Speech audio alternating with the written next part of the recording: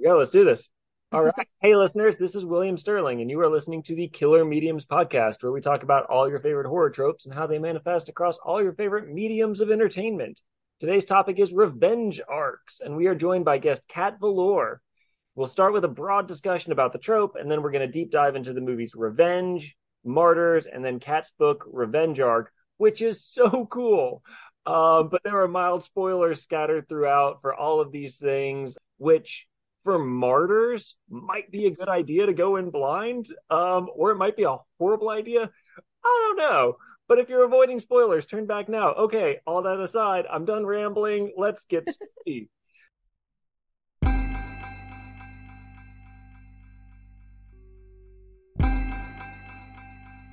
Coroners tied bells to every body in the morgue, so if they heard it ting, they knew somebody down there wasn't quite ready to go.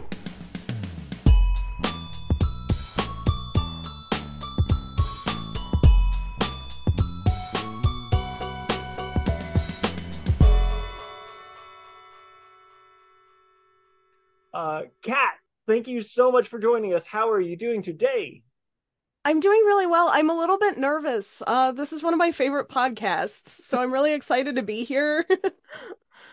That is amazing to hear. And also, just my immediate thought is, oh, she must not listen to many podcasts because this is just like rookie season out here. I listen to a lot of podcasts, but this is one I usually I'm on a lot of podcasts. I guess on a lot of podcasts.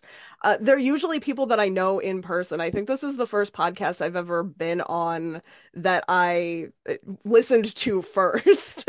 Cool. You know. Awesome. Well, I'm so excited about it. And I guess thank you. Thank you. That is humbling anytime I hear like any sort of positive feedback about this, but to hear a favorite podcast, like that's cool. I feel good right now. One of my favorite parts of this podcast is just getting to meet you all through this thing. Because I know we've kind of gone back and forth on Twitter a couple of times, but I've never actually had a conversation with you. So this is like, I'm so jazzed for this. Yeah, this is nice.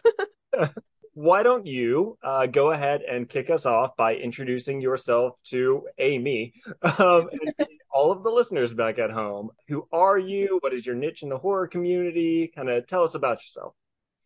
All right. My name is Cavalier. I spent a lot of time in the horror communities, variously online, but I'm moving from horror journalism, which is where I have been, into speculative fiction writing, which is where I'm trying to go.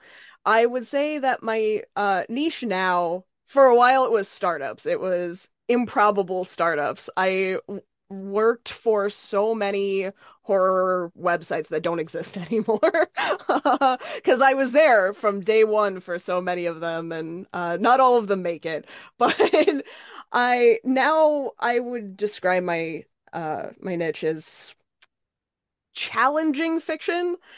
If there's something that I don't feel has been done, or if there's something that I don't feel qualified to do, that is what I'll be doing next. So I'm not going to dive into Revenge Arc yet. I have this really nasty habit of just throwing out the entire script and diving straight into the author's books as soon as they start talking. I'm not going to do that this time.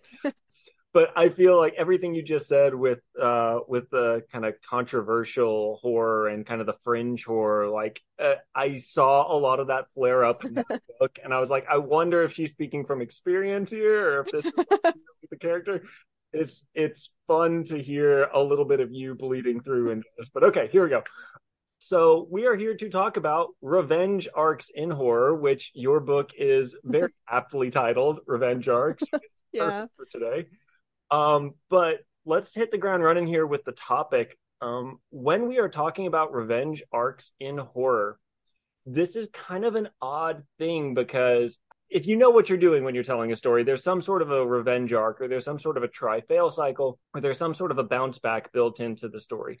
The hero, the main character, tries something, it goes poorly, and then they have to build back up and like succeed at the thing that they tried at the first time.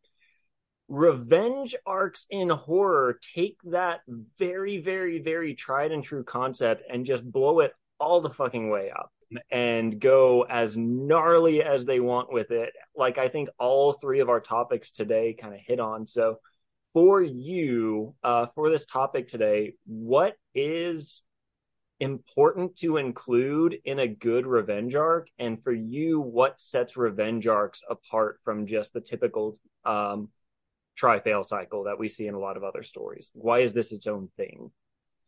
So I am glad that we're talking about the tri-fail cycle. I'm someone that will categorize a lot of things that are not traditionally considered revenge films into the revenge category if that's the most compelling storyline, even if it's not the main point of the thing.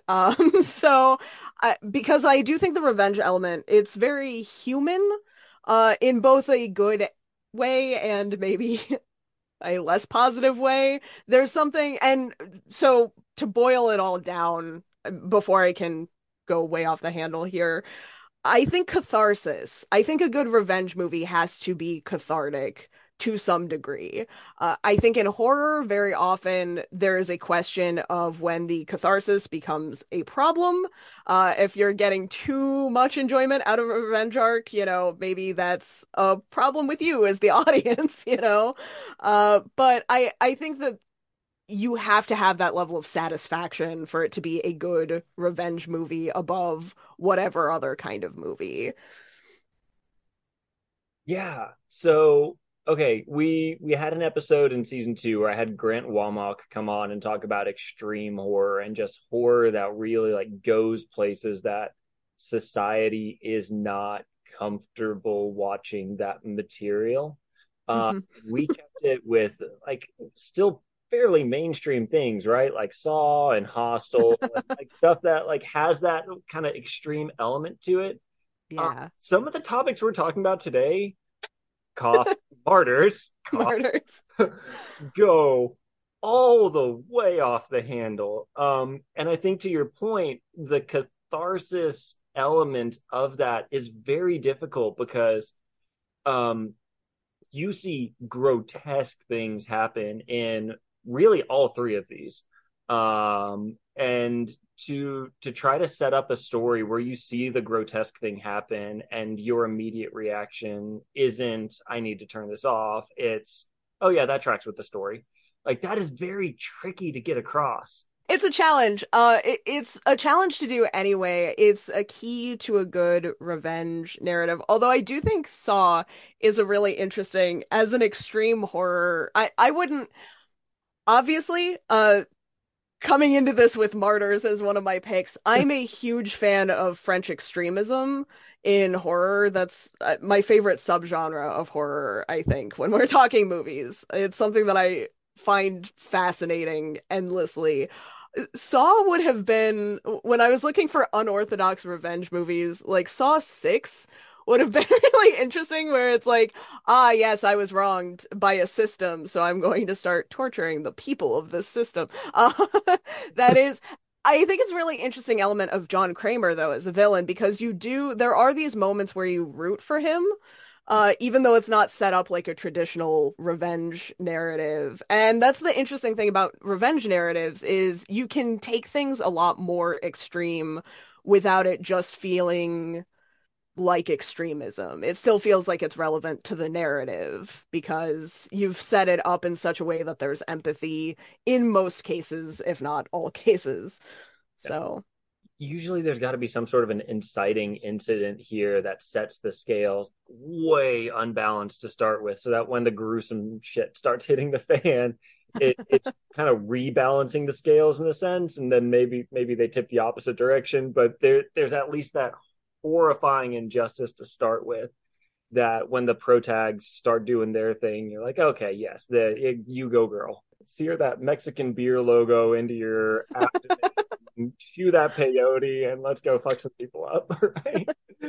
you want to be rooting for the protagonist. That being said, I do think if I can kind of jump on that for a second, I think the most important element to me for the two most important elements for setting up a revenge story it's very easy if you've never worked in revenge as a subgenre before and it's something you want to tap into. 101 is to set that scale appropriately. So it's very easy to empathize with the protagonist. Like that's a very easy thing to do. I would argue that the more important elements are to have an emotional impact in the inciting incident and to have narrative context for why the incident is the way that it is, and why the response will be as extreme or not as it is, which is something that I think gets kind of overlooked because it's so easy. The 70s were the had this exploitation era where it was like where we had a lot of rape and revenge arcs in horror films. And that's something that we're still kind of seeing that subgenre carry on today, including up to Revenge. Like one of the movies that I picked, it has kind of this same dynamic because that as an inciting incident, sexual assault is so extreme that you can get away with pretty much whatever else you want to do in the movie and we'll still be rooting for the victim. But I would be open to seeing more pettiness in revenge stories if it's done in a way that makes sense, which I it's a weird thing to talk about, but I think the first revenge arc that I ever saw on screen, being a 90s kid, was actually Sleeping Beauty. Huge Which left turn here. yeah, huge left turn, but it's something that I would love to see in a horror scaling where because yeah, Maleficent as a villain, she doesn't get invited to a party, and her immediate reaction is, "Okay, I'm gonna kill your kid," which like wild, right? Especially for like a cartoon, for a kid's cartoon, you're like, "Whoa, what?" But that context makes a huge difference because when you look at, the fairy tales that inspired all of these things, fairies were these very powerful creatures to be respected and feared. And society had all of these crazy rules and, you know, this meticulous manner, what you could and couldn't do. There was this elaborate etiquette, I guess. And to break that for a fairy, they could do wild stuff like just I'm gonna take your kid away now, And it's I would love to see more of that in horror. It's something that I didn't really touch on here, but I think that context is important where it's like if you describe that a character has this power imbalance, you can do any small thing and they might react however. And I think in a way that's an area where the live action, because they actually came back around and redid Maleficent story later on, which I felt very uncomfortable with for a lot of reasons. But they did kind of touch on that where it's like it was a revenge story, and that is one thing that you kind of have to give it.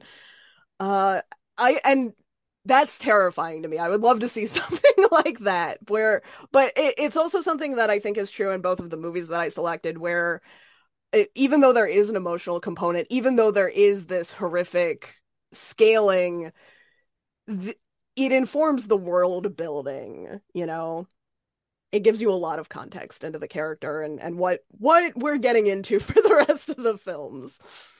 Yeah. Okay, so we've got good examples here. Can you think of any?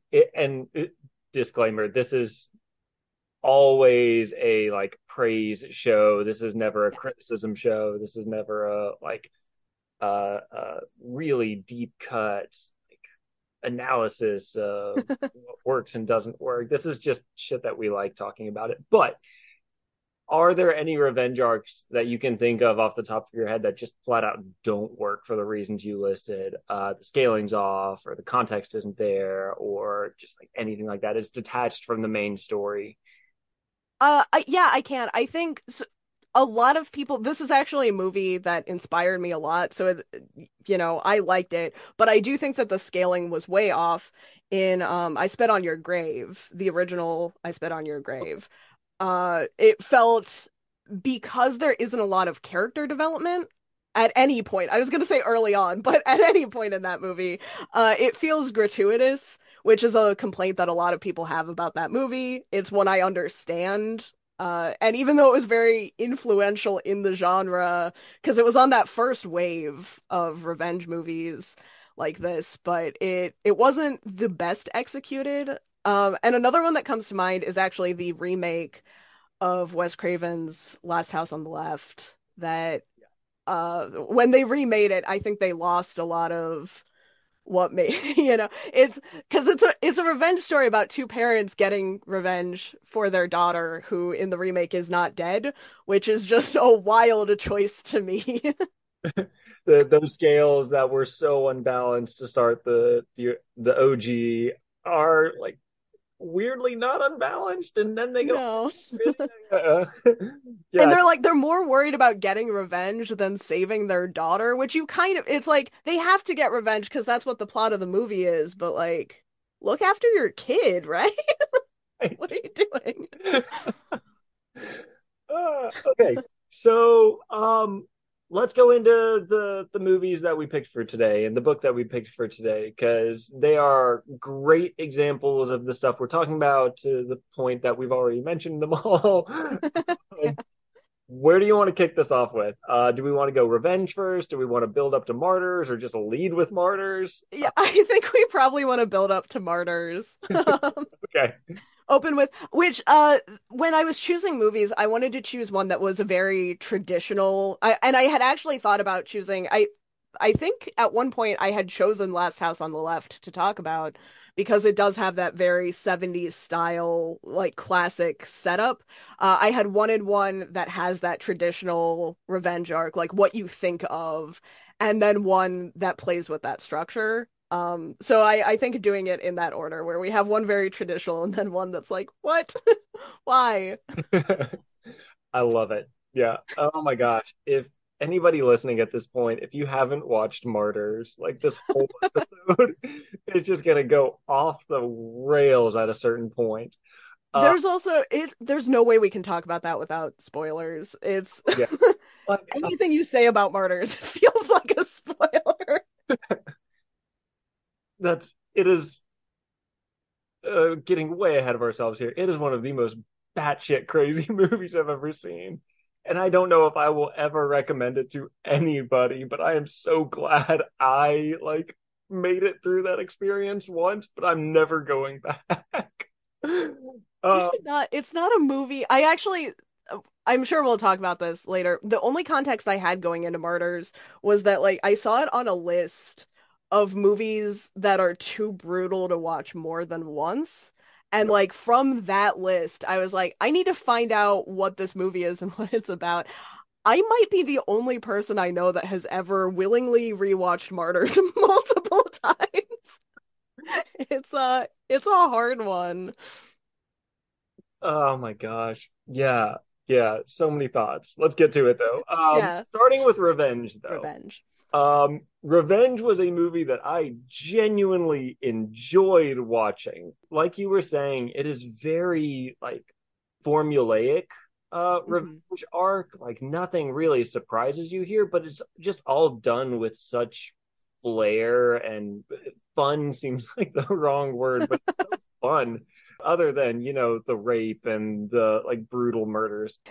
Yeah, other than that. Completely wrong. Do you want to set the stage here? What is Revenge? What is this movie all about? So Revenge is one of my favorite movies. It's because it does play with that 70s arc that we see that can very easily become problematic and at best of times can be very formulaic. We see the same things over and over again. There's a pretty woman, she is sexually assaulted, she is left for dead, she has, a powerful transformation of some kind. She goes into herself and is like, I'm getting revenge. And then we watch, for the majority of the movie as she does that. We watch her get revenge. And it's, there's that catharsis there. It's something that we saw a lot in the 70s. It's something that had kind of a resurgence in the early 2000s, early 2010s. It's been around for a while. It's very popular. What I like about Revenge is that there are just these little subtle tweaks to the formula that I didn't notice on a first watch. I'm not even sure I noticed them on a second or third watch because it's a fun movie. There's a lot to look at. It's very grindhousey. There's so much blood. There are a lot of visual elements that are just a lot of fun, but I do consider it a more like feminist version of it because even though it's the same tropes, it's approached from a very different lens, and you can tell that this was the one that a woman directed. Like it comes through. Okay, so basic plot structure here for people that aren't familiar with this movie. Revenge is about a main character whose name totally eludes me that gets brought out to this like complete tool of a human being's retreat in the middle of the desert where they're going to go hunting or on a safari or some shit like that. He brings main character who is his mistress out there, has a fun time with her, read between the lines for me, and invites his buddies out too. And his buddies come out, and one of the buddies rapes her, and she's threatening to tell main dude bro's wife about everything that's going down. So he kills her. Just like push. Pushes her off a cliff. She lands on this like massive tree growing in the desert. It completely just like spears straight through her. And then things go haywire. She manages to pull herself off of said tree, gets some of the hunting gear, and starts mowing the fuckers down. And it's awesome. Um, It's so good. so many questions here. Yeah. Where do I even want to start? First one, when she gets gored on a tree, any Yeah. chance she actually pulls herself off of there? I know we are not medical experts here, but There's zero chance that she's getting off that tree. It's not even so. The one thing I really like about the tree, because sometimes I do have a tough time with suspension of disbelief, but you watch her set the tree on fire so she can like stumble off of the tree, roll to the ground. She still has a huge chunk of tree sticking out of her for like almost to the halfway point of the movie, I think. Like it's outrageous how long she's just going with tree stuck inside of her, and the trail of blood that she leaves for them. It's like there's only so much blood in the human body. I think you can survive if you get medical attention if you lose like half of that. And there's no way. There's no way she lost that much blood. It's so, and there's no like the infection at any point, she's in the water and it's gross, and the tree is in her for almost a full day, and that's gross too. There's no way that this woman survives, but it sets up a plausible deniability for everything else we see in the movie, because at this point you're like, okay, I'm watching this for entertainment value. We're getting to the fun, bloody stuff now, and I don't have to worry about how much. And like that there's so much blood in this movie. Others too, like her victims bleed a lot. bleed and get bloated in the river and just everything else. Overnight, that's so much bloat. Overnight for Well, like one for body. like 6 hours in the river. Yeah. Um, but I think that kind of hits back to what we were saying to start with is this movie is just so fun. Yeah. Um, it is sex, drugs, and rock and roll all in the first 3 minutes. Yeah. It is way more blood than the human body could possibly have, just thrown around, and like screw gritty realism. We're just going for it with this one, and I think there's a lot to be appreciated about that. There is. In the genre that uh rape revenge movies tend to be very, very gritty, very, very dark, very, very, we are digging into the utter trenches of humanity here. And this one's like, yeah, we've got that, but we also have neon strobing lights, and we have car chases, and we have like all the other fun stuff that you want. It made me feel like Corley Fargate. I don't know if I'm saying her name right. It made me feel like the director though, like she knew that revenge movies at their core, we're here for the revenge. It's in the title. That's what we want. And she's like, we're gonna have fun with it. We're gonna go balls to the wall. Like, you're gonna get so much revenge, even though it has a death count that's like so low, but you feel like you get your money's worth? Yeah, that was another thing that kind of struck me when they kicked the proceedings off. It was like there's only three people in this building right now. Like, I'm used to them mowing through a whole like town of villagers on their way to getting revenge.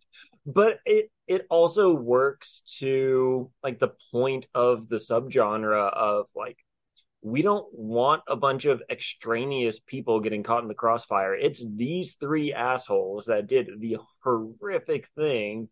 So it's these Yeah. three assholes that are going to get just brutalized in response. And it's great. It works. And there was that part the first time I watched it, there's that part of me that was expecting help to come, and then there are like drug lords that she's gonna have to shoot down to get to the final bad guy, and it doesn't happen. It's just those three. Yeah. And it's very satisfying. It's such a we keep saying fun, which is so weird in context, but it's an enjoyable movie. It's like a grab a beer and some popcorn and toss it on kind of, which is not something we see in this genre very often. So it's very refreshing. Yeah. Another thing I want to pitch to you, if we're talking about kind of subverting the expectations of this genre and having a female director giving a like woman slant on it, something weird that I noticed that I want to talk about, and I'm hoping you have thoughts on here. Um, in the beginning of the movie is emphasizing the main characters. God, I feel so bad for not knowing her name. But the main characters, I believe it's Jen, if that helps. um, it is sexualizing her. She is like half naked the entire first part of the movie, or full naked the full first part of the movie. Yeah. And she is like wielding her body and wielding her nudity and wielding her like sexual prowess as this thing to be proud of. Like she is very like comfortable in her situation. She is like just doing her thing. In the very end of the movie, I think it's fun that we see a mirror held up to that because when the movie ends, the guy that brought her to all of this, again, names me, sorry, but the guy that brought her to all of this is naked in a very similar way, and he is not handling it well. No. He is vulnerable when he is naked. He is freaking out when he is naked. I don't know. There's something fun about the dichotomy of that to me, and maybe you are a smarter person than me and put words to whatever thought is in the back of my head scratching around right now. I don't know if I'm a smarter person, but I have seen this movie a lot of times, and I do think it's something that's really interesting because it's not something we see often.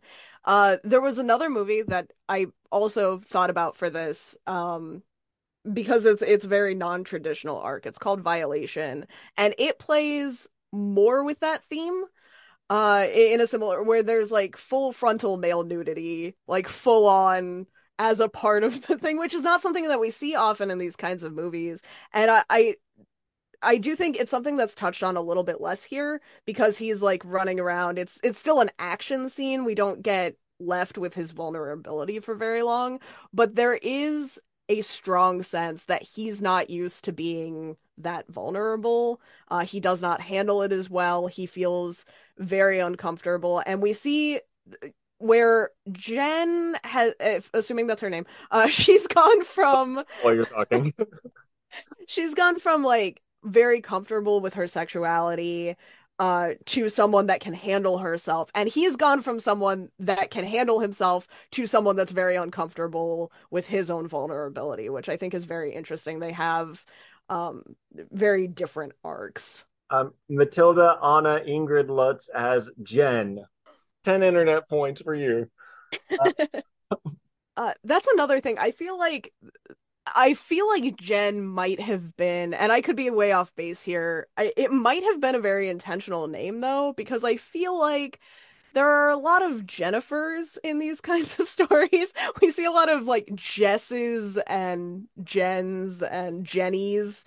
And like it feels like a very common name in this subgenre. Giving all of those past gens a little bit more um They have a bit more gravitas here. oh, gravitas, thank you. I think it's also something that's interesting. We were talking about inciting incidents and setting these things up. Revenge is a fascinating inciting incident because I watched this so many times before I realized that the inciting incident is not, from a like narrative structural standpoint, it is not the assault, which just kind of blew my mind when I finally realized because usually in these kinds of films the assault and the being left for dead are kind of one and the same. You know, it's like one immediately after the other. Revenge sets it up in a very different way because there are three guys. There's one guy that's just kind of there. There's the one guy that's, a boyfriend essentially who does and then there's the drug lord who does the assault. And but then there's a break. Like she's assaulted, she thinks that she's going to be okay. Like her boyfriend comes in, he comforts her. She's like, I want to go home. She's still with him. She trusts him to take care of her. And he's like, I'm handling this. And the way that he's handling it is a way that's going to put her like more in the situation and more in danger. He's essentially like paying her out to keep quiet. It's not what she wants. She realizes that he's not really defending her in the way she wants. And there's this big emotional betrayal that is kind of cultivated with the him leaving her for dead, which she's not remotely close to dying at this point. So it feels more like, even though it's still a physical thing, there's this emotional betrayal that is like really capped off. And I think the fact, because even, and watching it, you always kind of expect because the rapist is usually like the big bad guy. That's where the showdown is between our, you know, anti-hero female protagonist and the person that assaulted her. And I think it is very telling in this movie that her showdown is with her boyfriend. And it was the emotional betrayal that hurt more and that we build back up to in the revenge arc, which I can't think of any other movies that do that. Yeah, none of that clicked with me until you were talking right now, and you're sitting here going, "Holy shit, yeah." Yeah, I didn't notice for the longest time. Like the rapist is clearly like a horrific human being, but he's never really given the spotlight as the villain. If anything, he's like kind of he gets the leg swept out Yeah. under him as the villain repeatedly. Like he's just that bumbling loser that's out here with the rest of the group. The real big bad is the one that just wouldn't stand up for her. Yeah. That tried to send her up to Canada or something. Like uproot your entire life. Here's some money. Just go away forever. Like that's your response to this. Like no, screw you. I That was one of his worst crimes in the movie. There's that line in there where he's like, Canada's basically LA. It's like, right. no, no. I do think it's really interesting that he's the villain. And I do think it's, again, there's just kind of that feminism touch to this where it's like, someone doesn't have to be a comic book villain style bad guy to do a really horrible thing. And that's kind of what we saw with the I'm not ever going to come up with his name, but that's what we saw with the actual rapist in this film is that he's just like he does a really terrible thing, but we see him feel bad about it. Like he's the one that doesn't want to kill her, you know? And the first thing when she's missing and the other two are freaking out and he's like, it's not too late. And it's like, oh, it's definitely too late, but not in the way you think. Yeah. It's coming. Okay. Let's go to Martyr now. Let's go. Because we've talked the traditional arc kind of through its paces here with Revenge, and thank you to Revenge for being such a like good example for us. Martyr, what the fuck? I'm gonna leave this with you to start with. Set the stage for this movie. what is this about, and how many spoilers are you going to drop in the description of the movie? I'm going to the description is not going to be super accurate because I'm going to try to do it as spoiler free as possible. But this is, like we said, I'm a big advocate of going into all media as blind as possible. I'm someone I won't watch movie trailers if I can avoid it. I'll just go in like no context. That's a dangerous thing to do for martyrs. But I recommend it if you're someone that wants to be surprised because that's the one thing this movie does really well. You do not know from one scene to the next where you're going. Like I don't think at any point you know what's coming next. I certainly didn't. But so yeah, big spoiler warning. You can't talk about this without some spoilers. I would very conservatively describe this movie as about Anna, who goes to help her best friend Lucy clean up a crime scene. Lucy is someone who has been horrifically abused 15 years prior to the movie, and you have to kind of question everything you think you know past that point. Like you can, I do think that's the main arc though, is Anna helping clean up a crime scene. uh, to a varying degree of success. I'm dying laughing over here because we've covered 10 minutes. Like 10 minutes of this movie. Okay. Um, so everybody, you've been warned. We are doing all the spoilers here. It is going to take some of the power away from this movie if you keep Yeah. listening.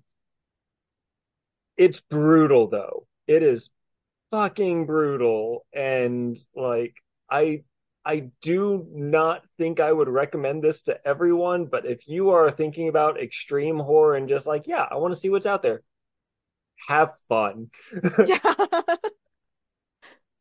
Walking through my reactions to this movie real quick, and I'm just going to walk us through all the spoilers here.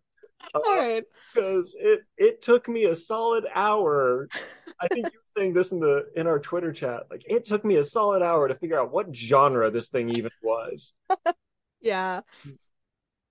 First reactions. As crap, what were their names? Lucy and Anna? Lucy and Anna, yeah. Okay. First reaction, as Lucy is like building up and going back to get revenge on this family, why is there a feral, naked lady chasing her around and being spooky as shit in the background? That is really disturbing, and I'm not okay with it. Second thought, wow, they didn't really establish this family at all. They seem like a really nice people. Holy shit, she is mowing every single one of them down with a shotgun, including the children. Including the children. They deserved that. With the inciting incident conversation that we had a second ago, I had that front and center in my mind. And I was like, they haven't established that these people are the villains yet. I feel kind of odd that they're doing this. Also, Anna's calling Lucy out and being like, did you know that was the family? Or did you just go for the family? And I'm right there with Anna. I'm Yeah. really nervous that this movie is going to go in the direction of she just murdered a bunch of innocent people and now we're going to deal with the repercussions of that. Side note, nope, everything's fine because she finds this like path to the basement where they've been torturing people. We find out that the feral naked lady that's still following Lucy around is a lady that she had seen when she first broke out, that she didn't save, that she ran from to save herself, which is understandable, but now she's haunted by that memory. We're still only 15 minutes into this. And then she murders herself because she thinks that feral naked lady is murdering her. And Anna's left in the wreckage with all of these bodies around her. And it's 30 minutes into the movie now, and then the freaking black hats come in to clean up the crime scene, and Anna gets taken, and she's in the spot where Lucy was to start the movie. And oh my God, it gets dark from there. I love that it gets dark at that point because it starts so dark and then you're like, you haven't seen anything yet. Um, I do, and those are pretty much my reactions because it starts off, you see the girl escape, you see her like being taken care of at the orphanage, and and you see these hallucinations of the naked lady, and that was the a lot of people when they talk about Martyrs, they talk about the end and how harrowing of an experience the movie becomes, Mhm. but I was I was maybe 15 minutes into this movie and I knew that this was going to be one of my favorite things of all time because I didn't know, usually you know where a movie is going, like I thought this was going to be a revenge film and then there's this naked lady that shows up and then it's like, is she going to get revenge on people? Is this a psychological horror movie? Is it a paranormal horror movie? Is there a supernatural element? Is this woman a ghost or a demon or like, and you would forget about her because the things that you're watching are so horrific that she'd be out of your mind for a few minutes and you're like you're scrambling to catch up, you're like, is this family innocent or, is this the actual family? And then she shows up again and you're like, oh my God. So I was still trying to figure out like if this was a supernatural or psychological horror movie when Lucy kills herself and you're like, okay, so confirmed she was just crazy, but then you're still not sure because she has these like scratches on her back, and it's like, how could she have inflicted those if, like that cleanly from the angle that she has, you're still kind of, but you think it's pretty much confirmed. And then there's this moment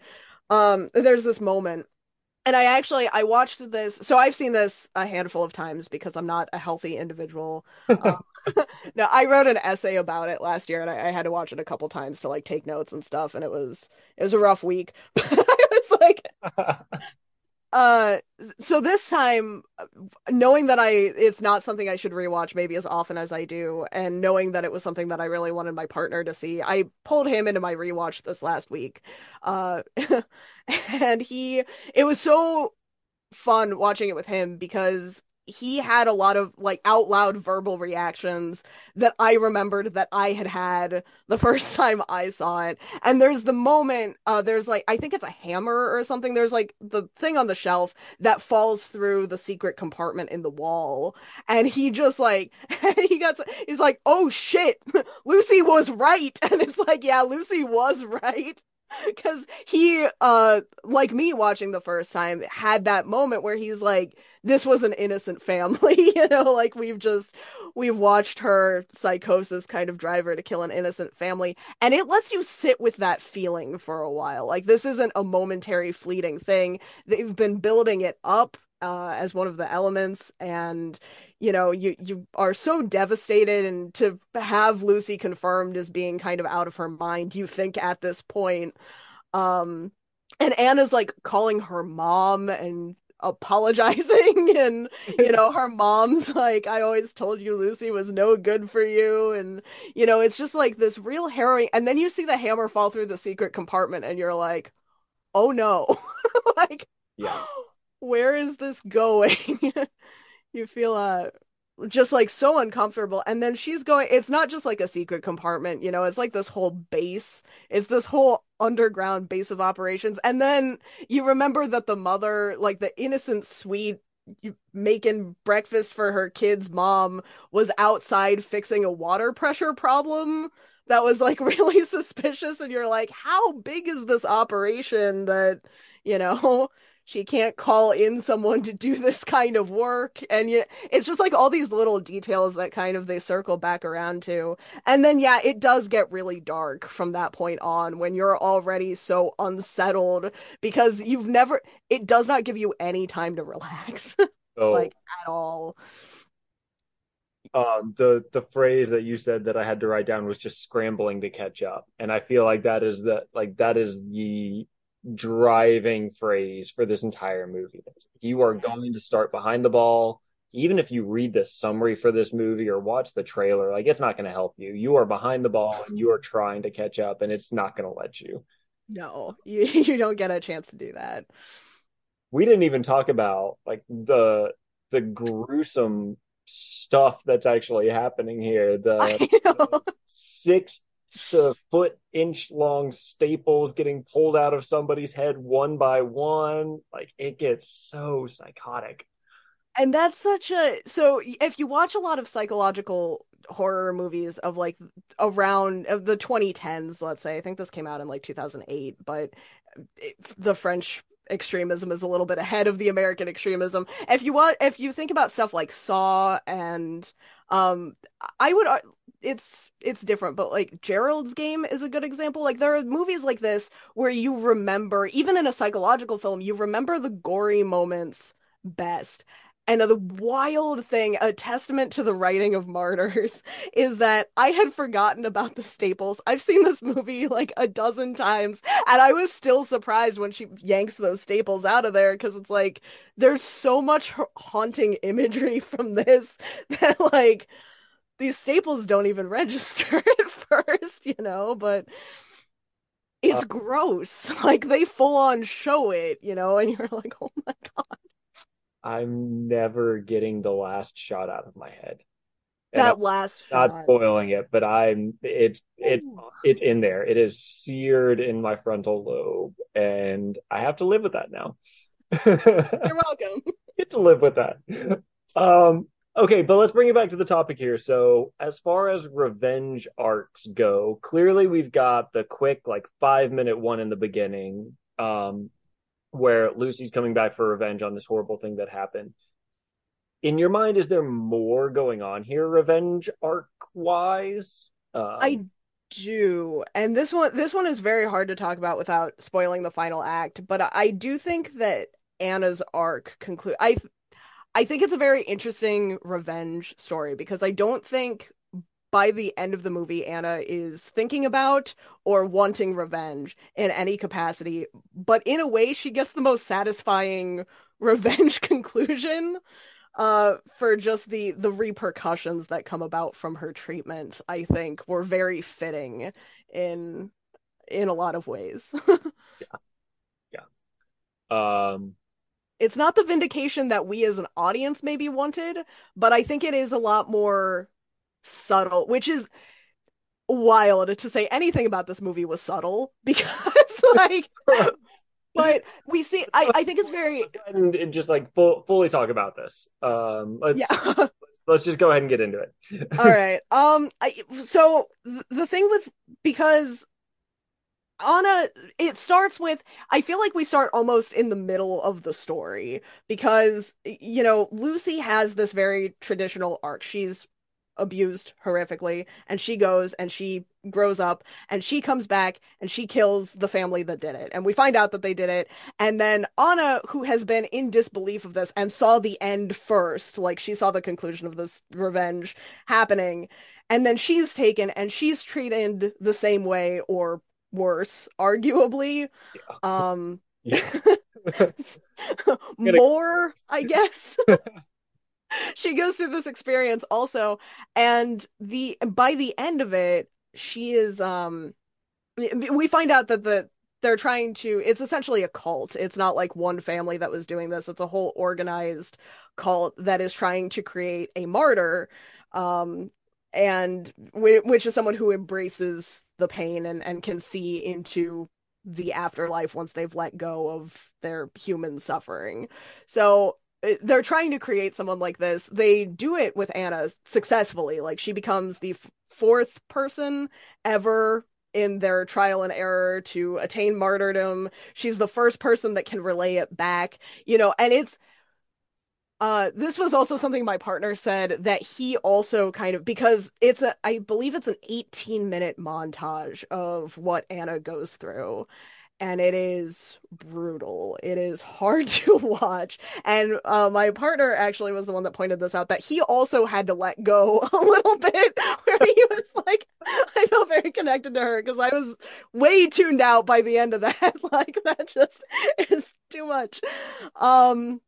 But I think that's kind of why it's 18 full minutes of this because it's very it I don't want to say gratuitous. I feel like it was very necessary to the point they were trying to prove, but it's hard to to watch. It hurts a little bit. And then so we see her come through this and she lets go and they take her through this last stage of the process where it's like you think it can't get any worse and then the guy comes out and he's like your suffering's almost done. There's just one more stage and you're like what else can there be? And you're so Oh, uncomfortable at that point because it's like, oh no. And then it like pans over, you see that there's a set of doors there, and you know you don't want to know what's through the doors. And they show you, and you don't understand what it is, but you're still scared. And it's like, there are just so many layers to this.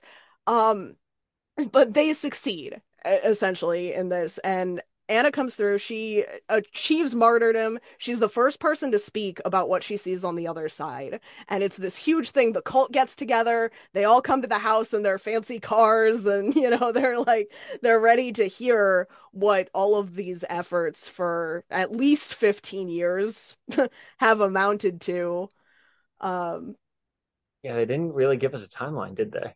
No, we know that they had formed the cult and had it at like an unprofessional level 15 years ago because that's how Lucy escapes, but we don't really know when they started operations exactly.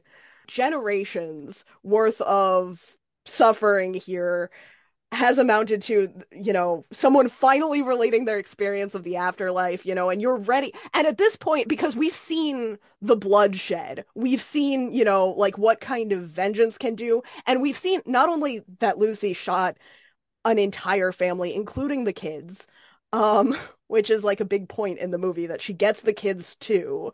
And we've seen what that kind of vengeance can bring about and how brutal it can be. And Anna's gone worse. Like she's undergone worse. You want the catharsis. You want this big bloody finale where everyone in the cult is right there and should get what's coming to them. Like the revenge arc portion of your brain is trained to want this, you're like ready to go. And then what ends up happening is Mademoiselle, the ambiguous cult leader, uh, has heard the words. Like Anna tells her what she sees. She's the only one that knows, because it's whispered to her, and we don't get to hear it. And she's supposed to announce it to like the cult. And she asks Etienne, her like assistant man, she's like, can you imagine what's on the other side? And he's like, no. And she says, keep doubting, and kills herself. So she's the only one that knows the secret now that they've been looking for, and she takes it to her grave immediately. And it like I see that as a form of revenge, I because it's hard not just for her but for the entire cult. Like all of their work meant nothing. And Yeah. it's not the revenge I wanted, but I do kind of think it's the revenge they deserved in a way. I'm trying to wrap my head around this idea that Anna got her revenge herself, but also didn't get her revenge herself. Like she had to pass it off to another person, and then they were the vehicle for her like mental destruction of the cult. um, And I think, and that's kind of the beauty of the end, is that Anna never wants revenge. Like it's just, it plays very much as her genuinely passing off what she knows, and that knowledge that they've sought being the thing that destroys the cult after all this time. there we go. That's perfect. Beautiful. It's very poetic. Her out of it. Uh, do we have maybe one more thought on Martyrs, or do we want to jump to Revenge Arc now? Um, God, I have so many thoughts on Martyrs, but it's I know. it's one of those movies you'll be thinking about forever. Like there's so much there. The one other thing that I will say, just about it in terms of revenge, we were talking about the kids. Uh, uh Talking about the family, because it's not even if you think they're innocent or not, you're detached enough still from the story that when you see the family get killed, you don't really know what's going on. Like you see the dad get killed and you're like, okay, so this is Lucy, and you see the mom get killed and you're like, okay, she thinks this is, the couple. You see the adult son get killed. She asks how old he is, and he says he's 18. And in so like the adult age, the coming of age as an adult in France is actually 17. So he's like a little bit past that, but in American audiences, 18's the big number, he's an adult now. And it's and he gets shot, and you're like, he was just too old. And that sucks because they frame him. It's so weird to think about this having seen the full movie, but there's a moment in time where you think he's going to be a big character in this because they're setting up his relationship with his girlfriend and his school, and like he's struggling. They set him up really, really well, and you think it's going to matter, and it does not. And so you're like, and it hits so hard because you're like, he had this whole life of mistakes to make, and he was just a little bit too old. And then there's the younger sister who also you think she's going to be safe because she's a child, and she's younger than the 15 years. There's no way she could have had anything to do with this. And then she also gets shot, and it hurts so much, and you can tell it hurts Lucy. And when she's confessing to her hallucination, she's like, I even killed the kids, and you get the idea that the hallucination is pressuring her into this. And it's so rough, and I felt so bad. Like, it's hard to empathize with Lucy at that point. I think that's like the peak revenge where you're kind of like, do I want this? And that's never, it's something I experienced a little bit watching my partner watch it for the first time, but on subsequent watches of Martyrs, I really don't feel that bad for them. Like, it's different when you see it. Like, obviously you still feel bad for the two kids to an extent, but especially with the kid, like that hits so differently. Seeing how women are brought up in this cult, you're kind of like, is this merciful? Like, would you want to find this out about your parents? Like, would you want to live with the fallout and the potential danger of being brought in as a victim of this cult, as being brought in as a member of this cult? Like, was this a cleaner death for the child also? And it's not really addressed, but if you're a psycho and you rewatch this movie, uh it hits very differently on a rewatch. So, with that in mind, with long-term consequences of people like worked into, like even just tangentially into these sorts of situations, I think we've got a good segue here to the binge arc. So, would you like to set the stage for us? What is this story about? Really sell it to listeners for a second. Let's get you some pre-orders and sales and everything. Uh, in the interest of really selling it, I'm actually going to steal the words from my editors. This is what I was talking about earlier. I try to do stuff that's really hard to talk about, and I'm not good at synopses anyway. So if you don't mind, I am going to just steal this snippet real quick. Um, when controversial comic creator Riley Langdon is faced with an unimaginable crime committed in her name, she retreats from the spotlight she spent years seeking, but as media fandom and obsession churn, Riley's story takes on a life of its own. Uh, which is much more concise than anything. I'm always like, it's about a comic creator, and like we get to see her emails, and like, I don't know. It's very difficult to talk about the structure of Revenge Arc. So, first note, this book is so much fun. Uh, I felt like it was House of Leaves without feeling like homework. House of Leaves has so Revenge Arc has a very non-traditional structure to it. It is not a novel where you just read through paragraph after paragraph. It's like this amalgamation of Twitter feeds and Reddit posts, and through reading those, you get the shape of the story that's taking place here. It's just this really cool atypical structure. Um, and like it's similar to what we see in House of Leaves, right? So we've got the structure there, and then the notes and the margins, and you're having to flip the book sideways and up and down and trying to figure out what's going on. This reads like a much more accessible version of that.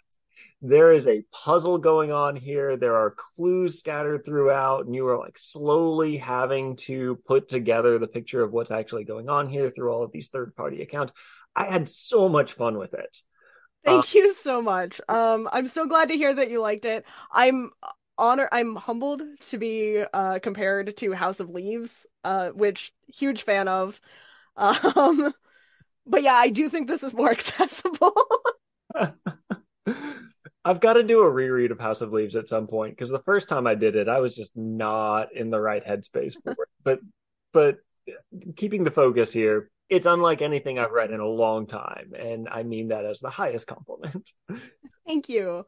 Yeah, I do it to kind of try and pitch the vibe, more than the story. It's so hard to talk about the story because the story of Revenge Arc is the thing that is happening off page constantly. Like you're seeing something and the story is what's, out of frame essentially for this.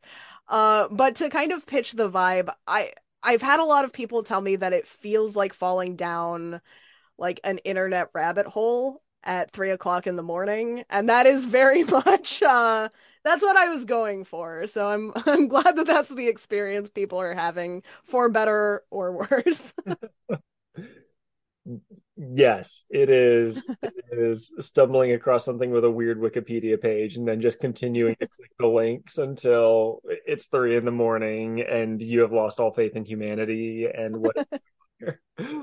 Um, It's one reason why I had wanted to, and we talked about this at the top of the show, is one reason why I wanted like a traditional, because it does. I tried to tease, even with the title, I tried to tease that there was going to be like a traditional revenge arc, like what we're used to, and then I did not do that, which is one of the reasons why I wanted to have like a traditional revenge movie, and then something that and initially I had not planned to go quite as off script as Martyrs, which is very non-traditional, but I did want something that's like, anyway, the revenge thing you wanted is like a tiny part of this, but also here's all this other stuff. so let's do that then. So with the Revenge arc, what is where do I even start here? I want to start at the very end of the book, and I know I can't. Um, so like nobody writes a book without having something to say, right? What's the goal of Revenge Arc in your mind? What are some of, I guess, the big points that this book is trying to make as it goes through? So my inspiration for there were a lot of Here key it elements of Revenge Arc. you for what is the inspiration for Revenge Arc?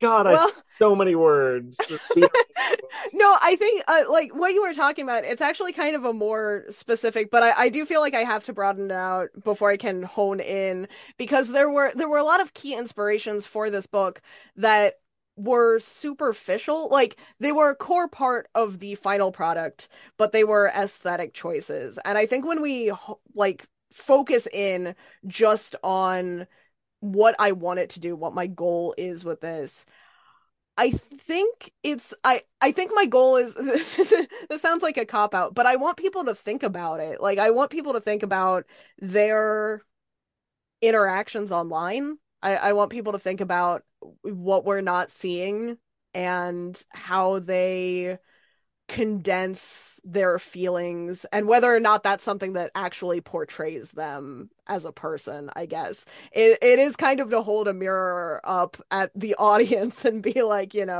are these things you've thought about recently? Which is one of the big reasons why there's no narrative, like in a traditional sense, because I didn't want to.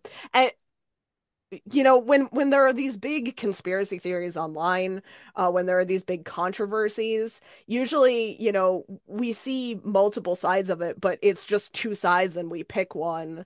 And so it was really important to me when uh, compiling this book, I guess is a good way to put it, Yeah. when putting it in an order, because I wrote it chronologically, which was dumb, because then I had to figure out what order it went in, and it's like, oh no. Um, but when I was compiling it, essentially, I didn't want there to be like I didn't want it to sway too much one side or the other, because that's not something we really get in real life. We get what you see online, and that's pretty much it, because for the most part, with controversies, we don't ever know what's going on in people's heads who makes these statements. We just see the statements, and it's unsettling when you think about it, that we never get those answers confirmed. So I wanted the book to do that, I guess. I think you were very successful at that because uh, oh gosh, so selfishly, I had an answer I wanted you to give as I was trying to like ask that question and frame it in a way to like guide you to that answer. But it's okay, so looking at the three things we're talking about today, kind of in order. In Revenge Arc, we have a singular perspective of Jen's, and it is like, in my opinion, the right perspective. Where Yeah. bad guys did bad thing, bad guys get their comeuppance. We've got Martyrs that starts to challenge that a whole lot. With is Lucy justified in her murdering? It makes us think that she isn't for a second. Then it brings us back to, oh yes, she was. It just plays with those expectations. Revenge Arc is really fun because it is all this third party perspective, and you get a couple of glimpses into Riley's first person journal entries and stuff like that, but it's not the bulk of the book. For the most part, you're stuck as this observer trying to piece together, like you were saying, what's going on here, who's right, who's wrong, what's actually happening, how much of this is real, how much of this is just like conspiracy theory. And I don't know, that was part of the puzzle element of it that I really had fun with, was trying to sort out who's who, what's what, just all, in a revenge arc that is like typically very straightforward, right? Yeah. It was hard to do, but I think it was because it's little peek behind the screen here. The rough draft of this was 18,000 words longer than this version. Because as a writer, you want to approach things from that narrative standpoint, where you have this character, and even when they're not a super likable character, you're like, you want people to understand the inside of this person's head, because that's usually what good storytelling looks like in so many cases. And it was kind of how I kept track of who was where when. Like, that was how I ordered the timeline, was all through, the one perspective. And then a lot of my editing process was taking that out, because it's like, how much of this do people need to see? And the answer was not that much. Yeah. And you do get to see like a few journal entries and stuff, and even those are like annotated by a different perspective. So and those are pretty much the ones I kept. The ones that needed annotation, it's like, okay, everything else can go. Um Okay, so then next thought with this, there are multiple points in the story where I don't think we've really said this outright yet, but Riley is writing a comic about a red room, which is like, do you want to go ahead and explain to everybody what that red room is, what this comic is about? That it's a comic yeah. in the story. So what is the comic story about for a second? Because it's going to uh lend context for my question. Okay.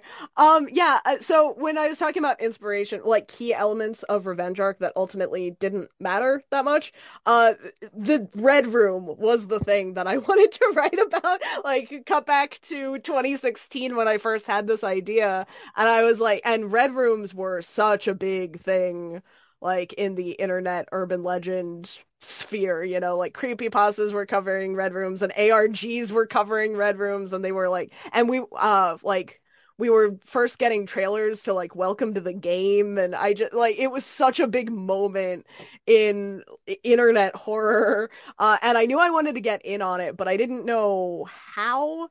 And because it's a really terrifying concept that I felt was very underutilized in the mainstream horror. Um and essentially what a Red Room is, it's a live stream on the deep web or dark web, depending on how out of Yeah. reality you want to go with this. The deep web being the 90% of the internet that you can't access through a browser, the dark web being the colloquial, like, ooh, what if the deep web is all creepy, equivalent. So there are these chat rooms where you pay money, usually Bitcoin, because it's anonymous, and at the time it was still very mysterious. You pay your money to watch someone get tortured. on a live stream, essentially, is the rumor. And, like most urban legends, there was a time where people were like, is this real? Can this happen? And it spawned just like all of these outrageous horror stories. And Riley's comic, is actually she was a little bit more ahead of the curve than I ever was, but her comic is about someone that survives roughly a year, in a red room. Her name, the protagonist doesn't have a name. She's referred to as Red because that's what they call her on the stream. And she survives and escapes, and then goes on a 5 arc uh, killing of the people that put her in that situation. So it's just like this very graphic web comic that doesn't exist, that Riley has created, although in the final draft of the book, we did commission 3 comic pages, so I'm really excited for that. They're here, Questions. they're gorgeous. Like, I Oh, love them so much. It okay. now kind of exists. Yeah. Because that was one of the things that I ended with, was just like, man, I would have killed for like one or two, just like even panels to see what this thing is in your mind.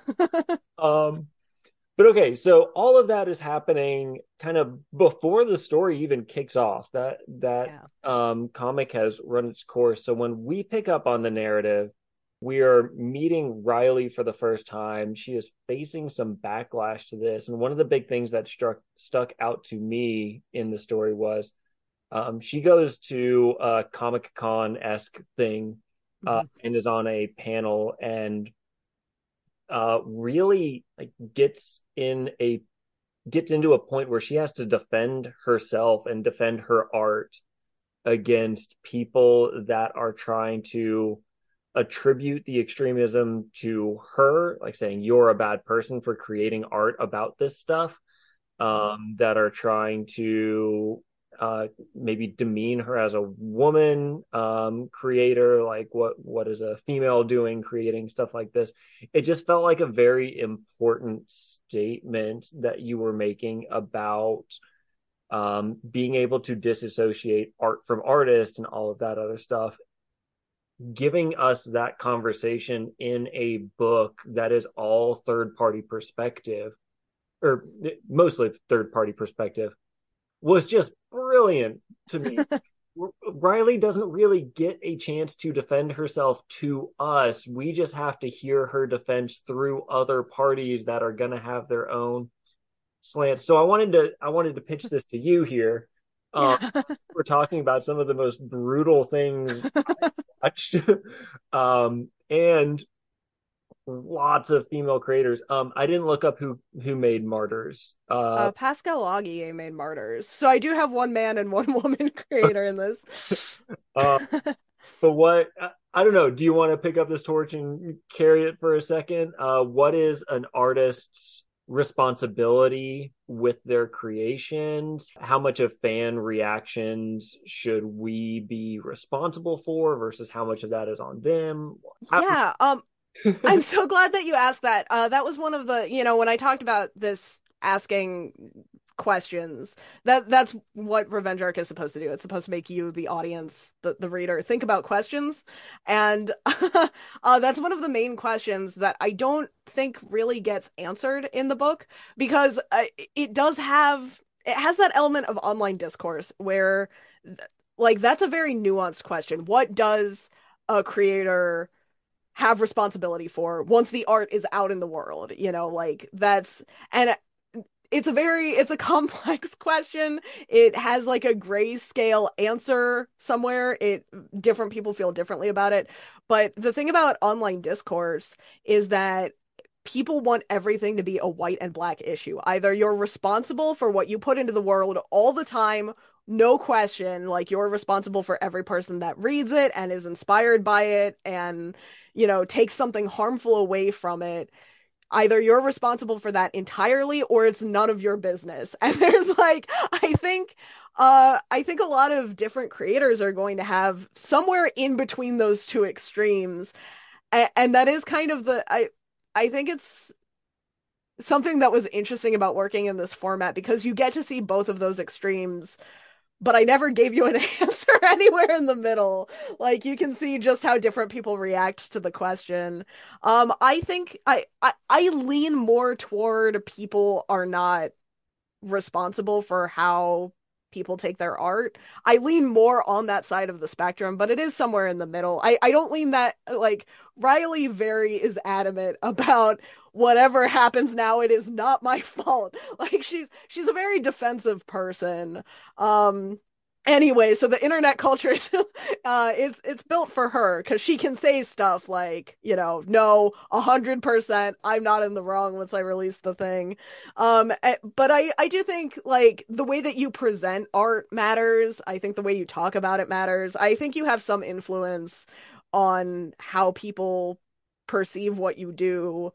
And it's good to be aware of. It's something to take into account moving forward. But the beauty of art is that people are going to interpret it differently. And to if you try to guess how everyone is going to take something that you write down, you're never going to get anything written, like you have to make it for yourself and then kind of you have to trust your audience not to go crazy with it, you know. Which we're the horror community. We are known for our sensible, rational reactions Of to course. things that we encounter. Uh, okay, so then I've got one last question, kind of with Revenge Arc, and I think this is tying back into the bigger themes at play here too. Thinking back to what we were talking about in the beginning about scaling with inciting incidents versus the revenge, I think Revenge Arc is really fun because it takes two very different perspectives on this. In the comic within the story, in Red, horrifying things are done to Red. Red breaks out. Red does horrifying things back. The scales seem very balanced. The main storyline, though, I'm gonna avoid spoiling everything here, and I'm just gonna let you take this whatever direction you want. The main storyline almost seems to swing the opposite direction. Like horrifying things are done and then horrifying things happen as a reaction to that, but you are not, it doesn't seem like, supposed to be on board with horrifying things happening as the pendulum swings back. So I don't know what's going on with the dichotomy there of what's happening within the fiction versus what's happening within quote unquote real world. I do think there are some interesting elements at play that I believe I can talk about without spoiling anything here. They have so the one thing is that is an element that I want because it's like the same things that we see done to this is an impersonation up to a certain extent where you see real life imitating art, and it's there is supposed to be this very uncomfortable feeling of something that you root for in fiction is maybe not something that you root for in real life. And there's a character in here, there's a relatively unnamed character in this who actually has that opposite opinion to he's the I would say antagonist, they're the antagonist, where it's like it's one of those, if we get a I almost said martyr, I've got martyrs on the brain, if we get an anti-hero out of this, is it worth the initial, like cruelty, and actually kind of sees himself, I guess, as a hero for bringing this from the comic world into the real life, which is something that gets kind of addressed where it's like obviously this is a horrible idea, this is a terrible thing to be doing, and it's clear pretty much to everyone but them. And it's but I do think there is for everyone else, for everyone aside from this one fictional character, everyone else reads this and is like, you don't really want to root for it once. And I think that's something that even when the revenge portion comes into play, and not just the recreation, but there is a point where, we've had kind of this recreation for the setup in the real world that was inspired by the comic. And then we get to the part where there should be the revenge arc that we saw in the comic, because that's all that the comic was. And we don't quite get that. We get something different. Yeah. Because everyone interprets art differently. So obviously, you would get something different having the situation set up for someone else, the reaction is going to be different. And I do think that it kind of asks that question of like where even the people behind the revenge are kind of asking themselves, is this okay? Like, is this what I want to be doing with my life? And which, when you've been wronged, there is that initial I want retribution, and you put it in the framework of a revenge arc, and it seems really obvious what that retribution should be. And the book kind of asks, if you would want it, I guess, like how you would want your own revenge arc to go if you had the chance to start one, and who it would be against. Like who's the guilty party here? But in true fashion to the book, none of those questions are answered. Like it just kind of lays them out and lets you figure it out. Yeah, we are speaking very vaguely Yeah, here. I know. I know I'm speaking vaguely in part because I don't want to spoil anything, and also in part because I'm like, there's still a couple of puzzle pieces out here that I don't want to assume. But I can say one of my favorite reactions in the book, to make sure I phrase this in a way that doesn't spoil it.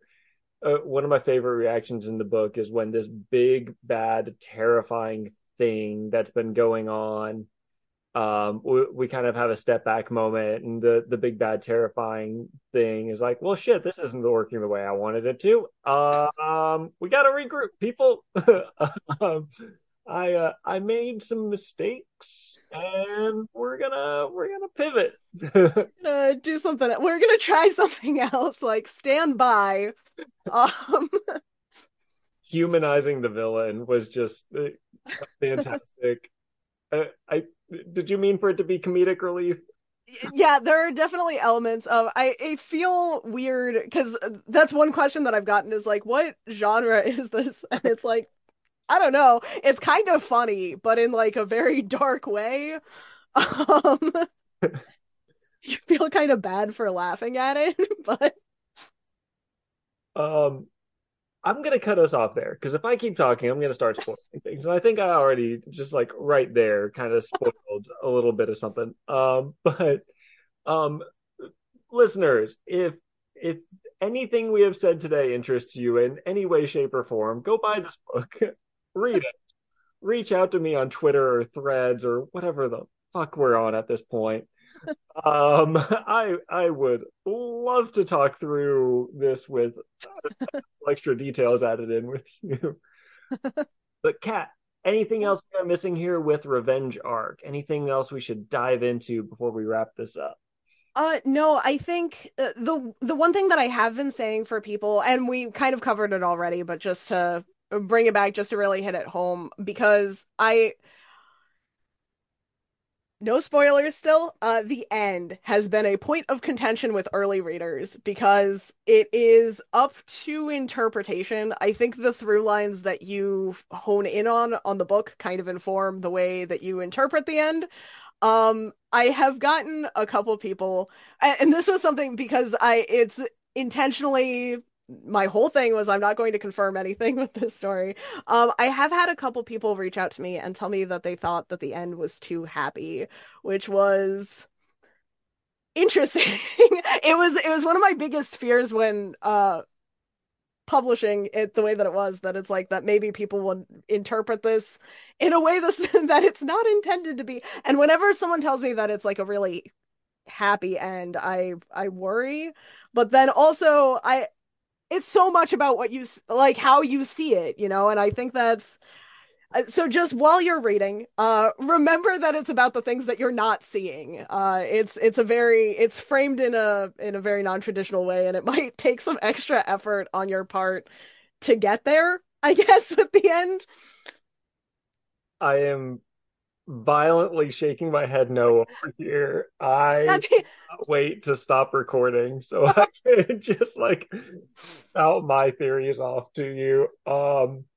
that No, being said, just to follow up, like keep it in mind, but if you think that the end of this book ties up in a neat package and is a happy end, you are entitled to have that opinion. That's the thing about Revenge Arc is you can make of it what you will. it's the internet. We're all entitled to our opinion, right? Yes. All right. Well, Kat, this was absolutely a joy. I had so much fun meeting you and talking about these things.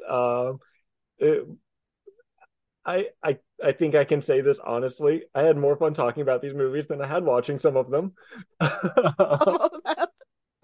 Yeah. Some of them are more fun to talk about, but this was a fantastic conversation. Thank you so much for having me. Absolutely. We are doing this again. I enjoyed this way too much. But for now, Wait till you see the movies I picked for my next book. it'll traumatize me for life, and I'm ready for it. But kind of as signing off for now, where can listeners connect with you? Where can we find your books? For as long as it exists, you can find me on Twitter at cat_voleur. I will have to start using Instagram when Twitter fails, so you can find me there at cat_voleur. No dash or anything. And you can always check out my website, catvalor.com. It has updates. It has the Revenge Arc pre-order. It will have updates about my next book, which has just been announced, but is we've not done like a reveal or anything for it yet. It's just been announced. So you can check all of that out there. And please, because I forgot to plug this earlier, this is something I'm usually so good about talking about at the top of interviews. The cover art for Revenge Arc was done by Grim Poppy Designs. I actually bought the cover for this myself before I had the book written. It is gorgeous. Check out Grim Poppy Designs on Twitter while it lasts, and check out Archive of the Odd. Did a fantastic job. The formatting for this is not something I was capable of doing on my own. They did a fantastic job, 100% true to source formatting, and it's just gorgeous. So I cannot recommend enough that you check out the other found file works over at Archive of the Odd. Yeah, that was another thing that struck me. Like this could have gone so sideways, and they did a great job with it. Yeah, Um, Other thing I thought of as soon as you started talking, and I meant to bring this up earlier, your profile picture on Twitter right now, is that red? that's red. That was so my profile picture on Twitter is currently we were trying to figure out when we were doing concept art for the book, we had like because we needed to reach out to the artist, we needed to have designs ready. So the in-house artist drew a couple things, but then we were also trying to figure out what to do for fan art. So we found a couple doll makers and just like put together like and we this one was my favorite. The one that I'm using is my Twitter profile right now. But because of licensing, we could not use it, obviously. It is not like licensable. So I just started using it as my Twitter profile. Um, and yes, it is red. That was like one of the first concept pictures we ever had for her. It's great. I mean, Yeah, got Easter eggs built into real life. Like, how much more meta can you go? I know. We have a shouting this out right here at the end. Too late as always. Gut Reactions actually has its own Twitter page as well now, which has been fun to see. Okay, that was another part of the book that I had a lot of fun with. Listeners, there are little snippets built in here where Riley has a blog that she runs where she will post these very short, very quick reviews of movies that she's watched. And Kat does not tell you the name of the movie; she just describes the posters for the most part. So half the time I'm reading these, I'm going, I know that poster. This is Last House on the Left. Oh, this is I Spit on Your Grave. Aha, I have no clue what this one is. Oh, there's mortars. It was That's like, actually something from the from reading the ARC because that might or might not be subject to change. I've created fake titles for all of the movies. We had posters commissioned for all of these that have the title on them. But we took the titles out of the alt text to condense it for the ARC. So not only that was a weird stage of the process where it was like because these were all written about real movies, and then we went back and I renamed all of them so that we could have like non so that we wouldn't get sued when we included poster art. I think we're not putting the full poster art in the book because we decided that also is kind of disruptive. So the movie titles might go back in there. We are, however, putting together like an ebook of just extras. So much stuff had to be cut out of this, and we did commission all these posters. So we have just like a bunch of movie posters sitting around now that it's like, what do we do with this? And that was a fun thing from some of my early readers is I had a lot of people reach out and they're like, is this movie this actual real world movie? Like, uh, the Easter eggs, they're so fun. Okay, we're gonna sign off because we are at an hour and a half now, and this is sorry. forever. But I'm gonna keep talking to you as soon as the recording is over. But again, this has been so much fun. Listeners, if you had fun here, please pick up a copy of Revenge Arc. Make sure you are following Kat on Twitter and all of the other social medias that are springing up like daisies. Yeah. If you would, if you're enjoying the podcast, don't forget to like, subscribe, or what are we signing off with this time? Murder the entire family of your streaming service of choice. Can I say that? But check the basement afterwards. It's fine. They deserve it. And we'll see you next time. Bye.